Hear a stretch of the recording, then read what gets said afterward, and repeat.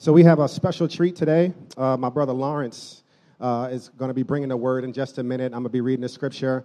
Anybody in here, if you've ever gotten a handshake from Lawrence, then you know who Lawrence is, right? I've been going to physical therapy for the last couple of weeks, trying to get my shoulder back in place from one of those handshakes. Lawrence is a great dude, great brother, great member here at Renaissance, has served us on staff in different capacities. Great brother. I'm going to get out of his way and just read the scripture first. It comes from the book of Philippians. It's written by a man named Paul. Paul is an author who wrote a lot of books in the New Testament, and he's writing this letter to a church, and we've been studying for the last number of weeks all about this concept of joy. And here's what Paul is talking about in verse 12 through 21 of chapter 3. He says, "Not that I have already obtained all of this or have already arrived at my goal, but I press on to take hold of that for which Christ Jesus took hold of me. Brothers and sisters, I do not consider myself to have taken hold of it, but one thing I do, forgetting what is behind and straining toward what is ahead. I press on toward the goal to win the prize for which God has called me heavenward in Christ Jesus. All of us then who are mature should take such a view of things. And if on some point you think differently, that too God will make clear to you. Only let us live up to what we have already attained. Join together in following my example, brothers and sisters. And just as you have us as a model, keep your eyes on those who live as we do. For as I have often told you before, and I now tell you again, even with tears, many live as enemies of the cross of Christ. Their destiny is destruction, their God is their stomach, and their glory is in their shame. Their mind is set on earthly things, but our citizenship is in heaven, and we eagerly await a Savior from there, the Lord Jesus Christ, who, by the power that enables him to bring everything under his control, will transform our lowly bodies so that they will be like his glorious body." Right after, we're going to play a video, and right after this video, when Lawrence comes up, I just need y'all to show him crazy, ridiculous Renaissance love. So as soon as this video is over and he comes up, show him some love. What's free to me? Yeah. Same thing it is to you. You tell me. No, you tell me. No. Because I could talk to you for such a long... It's just a feeling. It's just a feeling. It's like, how do you tell somebody how it feels to be in love? How are you going to tell anybody who has not been in love how it feels to be in love? You cannot do it to save your life. You can describe things, but you can't tell them. But you know it when it happens. That's what I mean by free. I've had a couple of times on stage when I really felt free. And that's something else. That's really something else. Like I'll tell you what freedom is to me. No fear. I mean, really, no fear. If I could have that half of my life, no fear. Lots of children have no fear. That's the closest way, that's the only way I can describe it. That's not all of it, but it is something to really, really feel.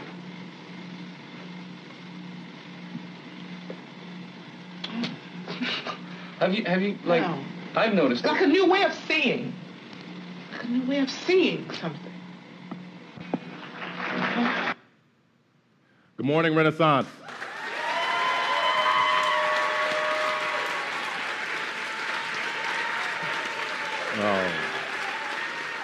Oh man, this is love. Oh man, good morning. I already know that what I'm about to say is going to connect with y'all, so thank you so much for the warm welcome. Now today, I want this to be a conversation. You're not being lectured at. This is a conversation about God. Yeah, we had to put that up there. So I need three things. Number one, I need you to be honest. I need you to be honest with me. I need you to be honest with yourselves. Number two, I need you to talk to me. I need you to talk. I need you to respond. I need you to respond like you're doing. And number three, I need you to respond to him. Let's go to him in prayer. Heavenly Father, we thank God that you invite us into your house because this is your house. God, we thank you that the word is living and God, it makes us alive. God, I pray, God, that the word, God, through the power of the Holy Spirit, makes us and brings us alive today. Holy Spirit, have your way. In Jesus' righteous and holy name, amen. So my name is Lawrence Aja, and I knew exactly what Nina Simone is talking about. I know exactly what she's talking about. Because I was a child with no fear. Like, I had no fears at all. Don't be fooled. I was a pretty adventurous and troublesome child. I did things like I went and built a tree house in the middle of the woods, almost a mile away from my house, by myself, stealing wood that my dad got from Home Depot. I also climbed the closets and shelves around our house, trying to just get to everything that my parents hid. So I was a pretty adventurous kid, but this adventure that I'm about to share with you, it kind of takes things over the top. Now, I need you guys, this is very special to me, one of my favorite movies of all time, but how many of you guys have heard of Mary Poppins? A show of hands. Yeah, I'm a G. I watch Mary Poppins. So a quick snippet, Mary Poppins was an English nanny who was played by the amazing Julie Andrews. And Julie Andrews, I need you to get this nugget. Julie Andrews won an Oscar. She won an Oscar for this role in Mary Poppins. So I need you to know that she's convincing. So one afternoon, I was home and nobody was home. I don't know where they were. And so I was home chilling, and then I turned on the TV and Mary Poppins was on. And I actually turned it on right in the point of the movie when Mary Poppins, there's actually an interview for new nannies and this family, and wind blows away all these other nannies, and then Mary Poppins comes in on an umbrella. Like, she floats down on an umbrella right in front of the house. And I'm like, oh my goodness gracious, like, why didn't I think of this? It changed my life. I was just like, you know what? So I finished the movie, and I said, whoa, this is perfect. This is great. So the first thing I did was I went all around my house. I took every umbrella that we owned. I took every umbrella, and then I went to my backyard, and we have a radio fly. I had a radio fly. I remember the radio fly, a little wagon. I had a red wagon. I put all my umbrellas in there. I had like 8. Right? So I took it down the street in Deborah Drive, Piscataway, New Jersey. I was walking it down the street. I knocked at my best friend's house. I was just like, don't ask me any questions. I need an umbrella that you're not using. He was like, all right, cool. So he gave me an umbrella, and at the end of it, I had like 12 umbrellas. And so I went to my backyard, and we had a deck. And this deck is about 15 feet. It's a pretty high deck, from the floor all the way up to the railing area. And so I'm like, oh my gosh. Now, I had enough sense to say, Julie Andrews, because she convinced me, Julie Andrews has one umbrella, but because I have 13, I'm going to be able to come down like a Jeep, like so slow, so cool, right? And I would have went on this roof, but I couldn't get up there. So I took all the umbrellas, I had it like this. And so I climbed up, went on the barbecue grill, went on the side of the railing, and I was just like, I can't wait. 1, I had them all open. 2, 3, I jump. Immediately, all you hear is whoosh. All of them go up. I hit the ground. I'm like on the floor, just like Last Dragon. I was sitting there, I was like, oh my gosh. And, lucky for me, there were no bones broken, but I'll tell you what was really broken, my spirit. My spirit was broken because Julie Andrews lied to me. She was so convincing, and I was just like, Julie, how could you do this to me? Right? But the funny thing is, childish as it sounds, it's something we all could relate to. Because ultimately, we have things that we want to pursue, people, things, dreams that we want to pursue. And we're afraid to take the leap of faith because we're afraid once we take the leap of faith, we're going to end up in a lot of pain, with a lot of disappointment, and ultimately feeling like that whole jump wasn't worth it. And now it's a fear, it's a universal fear that we all could relate to. It is. And the sad thing and the hard thing is when we think about this question, what would you do if you have no fears? This question actually resonates with a lot of us. It really does. But it's actually hard to answer this question if you don't know what type of fear you're talking about. Because we could be talking about serious fears and not so serious fears. And like I said, we're going to be honest. One of my most serious fears is getting to the end of my life and dying alone. And I know I'm not alone in that. But, as I said, I didn't want to be too grim up front. One of my most serious fears that I have is... I fear I'm going to lose my hairline before my wedding day. I really fear, brothers, you know what I'm talking about. You're like, Jesus, please, come on, bring her now. I need her. I need my hairline to be intact so I can meet my wife. And the funny thing is I catch up with Jordan like once a week, and I see him, and he doesn't have to say a word. But every time I see him, I'm reminded this can go any day now. And so I'm just like, you know what? I'm frightened. This is frightening for me. I'm sorry, man. It's true. But seriously, my biggest and my greatest fears actually involve God. I fear that I'm going to work hard my entire life, and I'm going to get to the pearly gates, and God is going to not be happy with me. He's going to say, I gave you healthy parents, I gave you health, I gave you boundless educational opportunity, and this is all you did? I fear that I'm going to make the wrong decisions in my career with regard to my relationships, and I'm going to get to the end, and God is going to punish me. I ultimately fear that living a life as a Christian ultimately means I'm going to be uncomfortable, and I'm going to be suffering all the time, and ultimately I will not be able to experience joy. And that's what we're talking about today. We're talking about fear, and fears about God. Now, there's a big difference between having a fear of God and having fears about God. A very, very big difference. And if you have unacknowledged fears about God's existence, His goodness, and whether living a life in Christ is actually worth it, you're going to struggle to pursue Him. And if you struggle to pursue Him, you're going to struggle to experience joy. Now, the past few weeks, we have been looking at the book of Philippians, as Jordan said, and really exploring the theology of joy. And here at home, here at Renaissance, we've defined joy as settled hope and confidence in God. Again, settled hope and confidence in God. Now, the beautiful thing is that Paul had joy. Paul, the Apostle Paul, who wrote the Philippians, he wrote all these letters in the New Testament, he had joy. And Paul was in prison.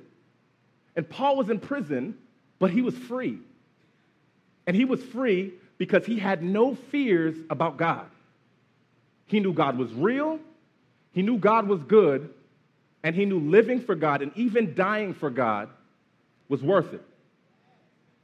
So if we look at our scripture, it's interesting. When I encountered today's scripture, the specific one we're looking at is 12 through 14. And 13 and 14, Paul says this. He says, but one thing I do, forgetting what is behind and straining towards what is ahead. I press on toward the goal to win the prize for which God has called me heavenward in Christ Jesus. Now, Paul uses the word here, strain, and what he means is in you and my relationship with God, we would push past its normal limits. You know, we would encounter an obstacle in our walk with God, and we would push past that. Seems like a very simple thing. And when people commonly speak about this scripture, they commonly talk about it within the context of running. They use the analogy of running. And Paul, the Apostle Paul, actually was using that analogy. Many of you may or may not know, track and field is one of my first loves, and it's quite enticing. For many years, I thought that I was going to be an Olympian, represent Nigeria in the Olympics, and it didn't necessarily work out that way, but you could see, and you imagine that when I looked at the scripture, it was tempting for me to wanted to see in the scripture just talk about running, talk about run harder, talk about a run stronger, do all that. But if that's all we see that Paul is saying, then I think we miss a major message that Paul is trying to share with us. Because the reality is, we're all straining. Nobody has to tell us to strain. We're all straining towards something right now, whether we realize it or not. It could be to get a new job.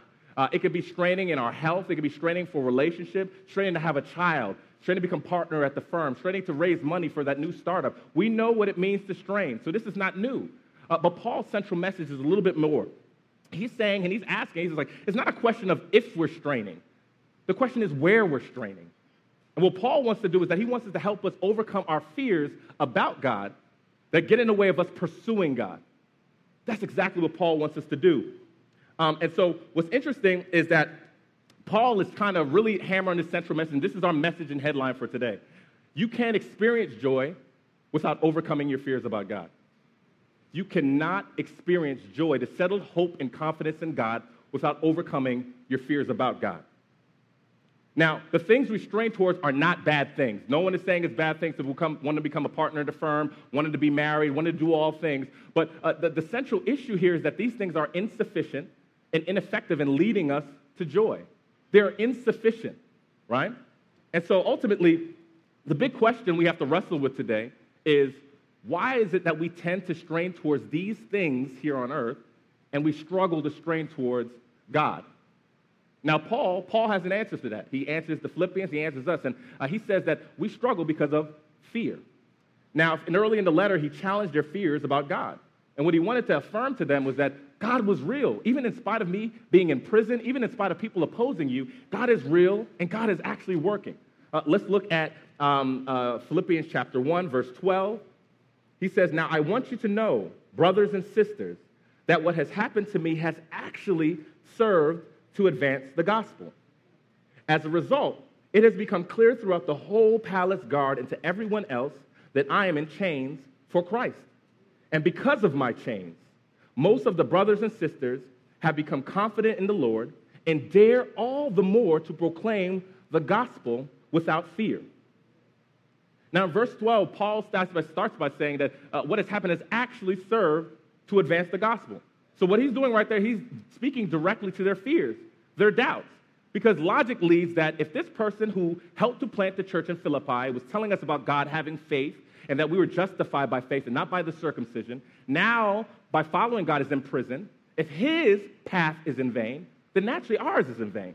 And so Paul didn't want that to happen, and he wanted to encourage them. And so the real piece is, what about you? What are your fears about God? Do you fear that you're going to follow God, you're going to pursue God, you're going to show up every Sunday, and that at the end of the day, you're going to get to the end of your life, and you're going to say, this wasn't really worth it? The truth is, if those fears dominate you, then it's going to be nearly impossible for you to pursue God. And even if you do, you're going to struggle to experience joy.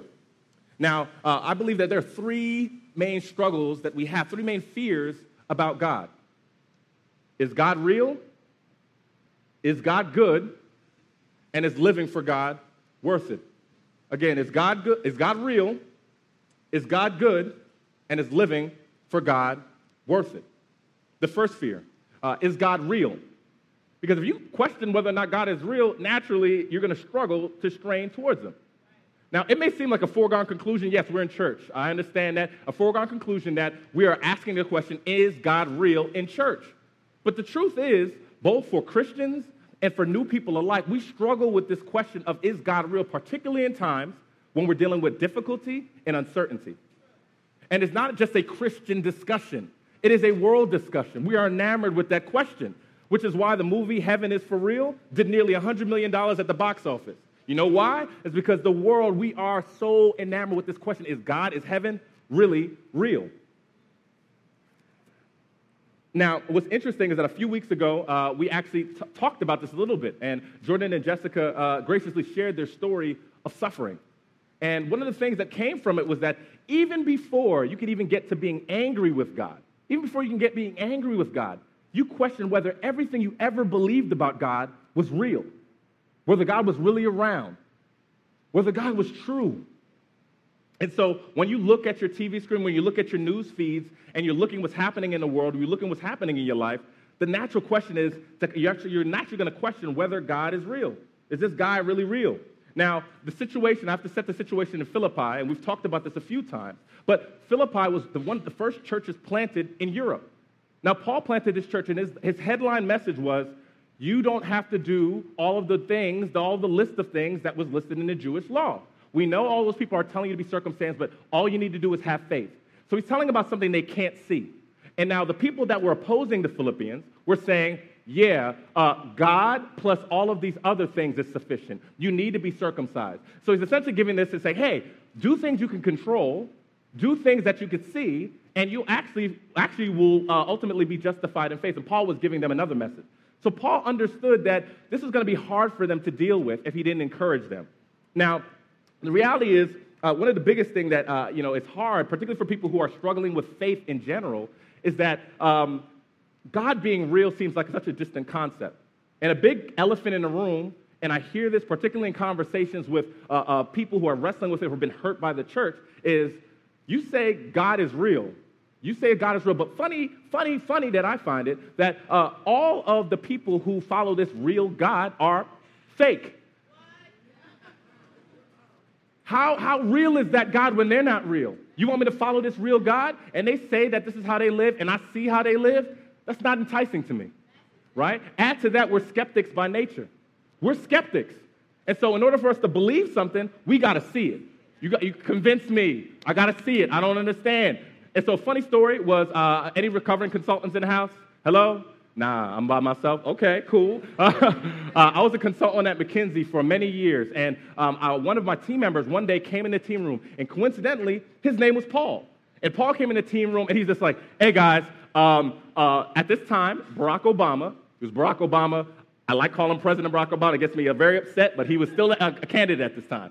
So he came, he's like, Barack Obama was in the gym this morning. I saw him on the treadmill. I was just like, oh, man, that's cool. I didn't have any reason to doubt him, but my teammates, they were looking at him like, like that Kevin Hart, really? They were like, orangutan. They kind of gave him that look. And the first thing that they said is, did you take a picture? He was just like, nah, I ain't take a picture. And what's funny to me was that I didn't know Paul for a very long time. But what I knew about Paul was that Paul was a decorated veteran in the army. And Paul came across as those hoorah type standard, 0600, I'll be there in the morning. He was that type of guy. So for me, I'm like, okay, of all the people, why would Paul lie about this? And so similarly, Paul in the Bible, Paul was widely known as a person who jailed Christians. He persecuted real Christians. Everybody knew it. So if one day the guy who persecutes Christians knows that he persecutes Christians, comes up and says, Jesus Christ is real, the gospel is real, he's proclaiming the gospel, it's very hard for me to believe that that guy, of all people, would lie, right? Now, what's funny, what's hilarious, get back to the present. At the end of the day, we finished we finished in the team room. It was about 9:40, but we could take a black car. So we got in the black car, and we went back to the hotel. And so we got to the hotel. We couldn't get into the entryway of the hotel because there were all these big black cars and all these big, like big navigators and all that. And what's funny is that none of us saw like Barack Obama outside, like waving at us saying, hey guys, it's me. He wasn't there, but the teammates that were skeptical, they were like, he definitely was there, right? But nobody saw him. And it's funny, but that's how God works. God gives us real people and God gives us real circumstances to attest to a real God. And that's how he works. Another thing that actually attested to this was actually last December. There was a big article in the New York Times. I love reading the New York Times on Sunday, not the other days, but on Sunday I read the New York Times. And Nicholas Kristof is a famous columnist, and he was speaking with Dr. Timothy Keller, who was the former lead pastor of Redeemer Presbyterian Church, a big church here in New York. And the larger question was for skeptics. He was saying, what do you say to people who question the resurrection, who question whether God is real? And I love Pastor Keller's response because it was very compelling. And he leaned on a great theologian and scholar, N.T. Wright. And N.T. Wright was the author of a great book, The Resurrection of the Son of God. And he says this, that it is difficult to come up with any historically plausible alternate explanation for the birth of the Christian movement. It is hard to account for thousands of Jews virtually overnight worshiping a human being as divine when everything about their religion and culture conditioned them to believe that was not only impossible, but deeply heretical. The best explanation for the change was that many hundreds of them had actually seen Jesus with their own eyes. And the message is clear. All evidence in history points to Jesus Christ being the realest, most powerful being that ever walked this earth. And if you struggle with that, if you question that, you're going to struggle to pursue him, and you're going to struggle to experience joy. Now, this second fear, I need you guys with me. This second fear we have is a really, really big one. Is God good? Because even if you believe God is real, but questioning he is good, you're going to struggle to strain towards him. And if you struggle to strain towards him, again, you're going to struggle to experience joy. Now, I need you guys with me, please. I'm going to say something. I need you to be with me on this. God is good and all the time. Yes, I love that. I love that. I love that. And so what's interesting is that for many of us, it's not so much about whether God is real. The question is whether God is good. But even if we believe somewhat that God is good, we question whether God is good to us. We question that. And God's goodness is a sermon series in and of itself. And so we're not going to unpack that fully, but I think it's helpful for us to actually touch on this a little bit. And I know for many of us, I need to ask you a question if you've encountered any of these thoughts, whether they were your thoughts or thoughts of friends that you know. How could that God that you talk about be so good when my life is a living hell?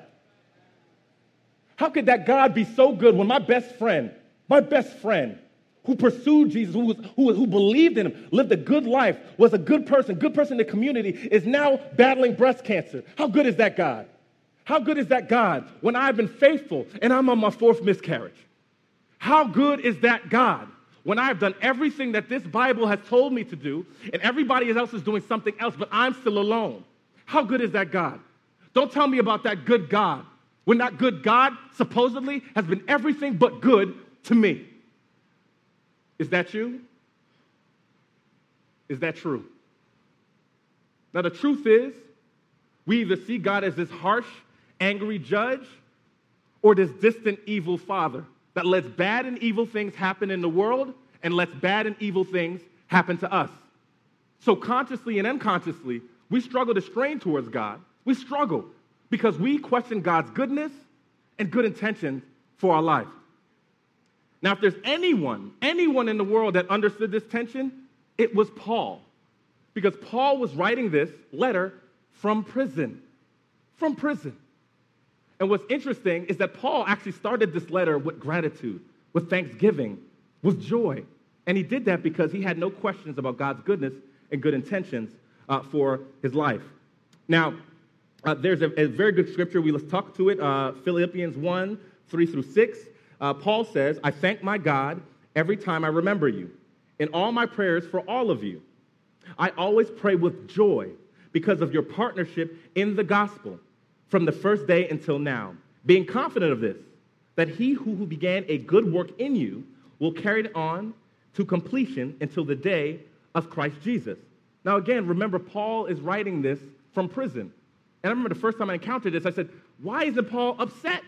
Why isn't Paul angry? I would understand if Paul was writing, God, I followed you, I persecuted the church, you were great, cool, but I'm suffering and I'm upset. I would understand if Paul said that. But the reality is that Paul had joy. And Paul gives us some insight into how he was able to have joy in that circumstance in our scripture today. Let's look at chapter 3, verse 12. Paul says, not that I've already attained all this or have already arrived at my goal, but I press on to take hold of that for which Christ Jesus took hold of me. Now, we've said it multiple times, and it's worth stating, Paul persecuted and jailed Christians by the boatload. He did that indiscriminately. Now, you guys know people from New York who go down south, and they love to rep that they're from New York because it sounds like they're tough, but they're really from Scarsdale.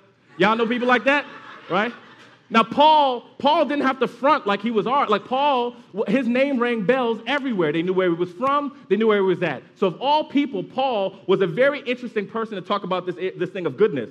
Now, Paul on the road to Damascus, who was then Saul, encountered the living God. And it did something to him. It changed him. Paul was blinded by the light, and he saw things in a new light.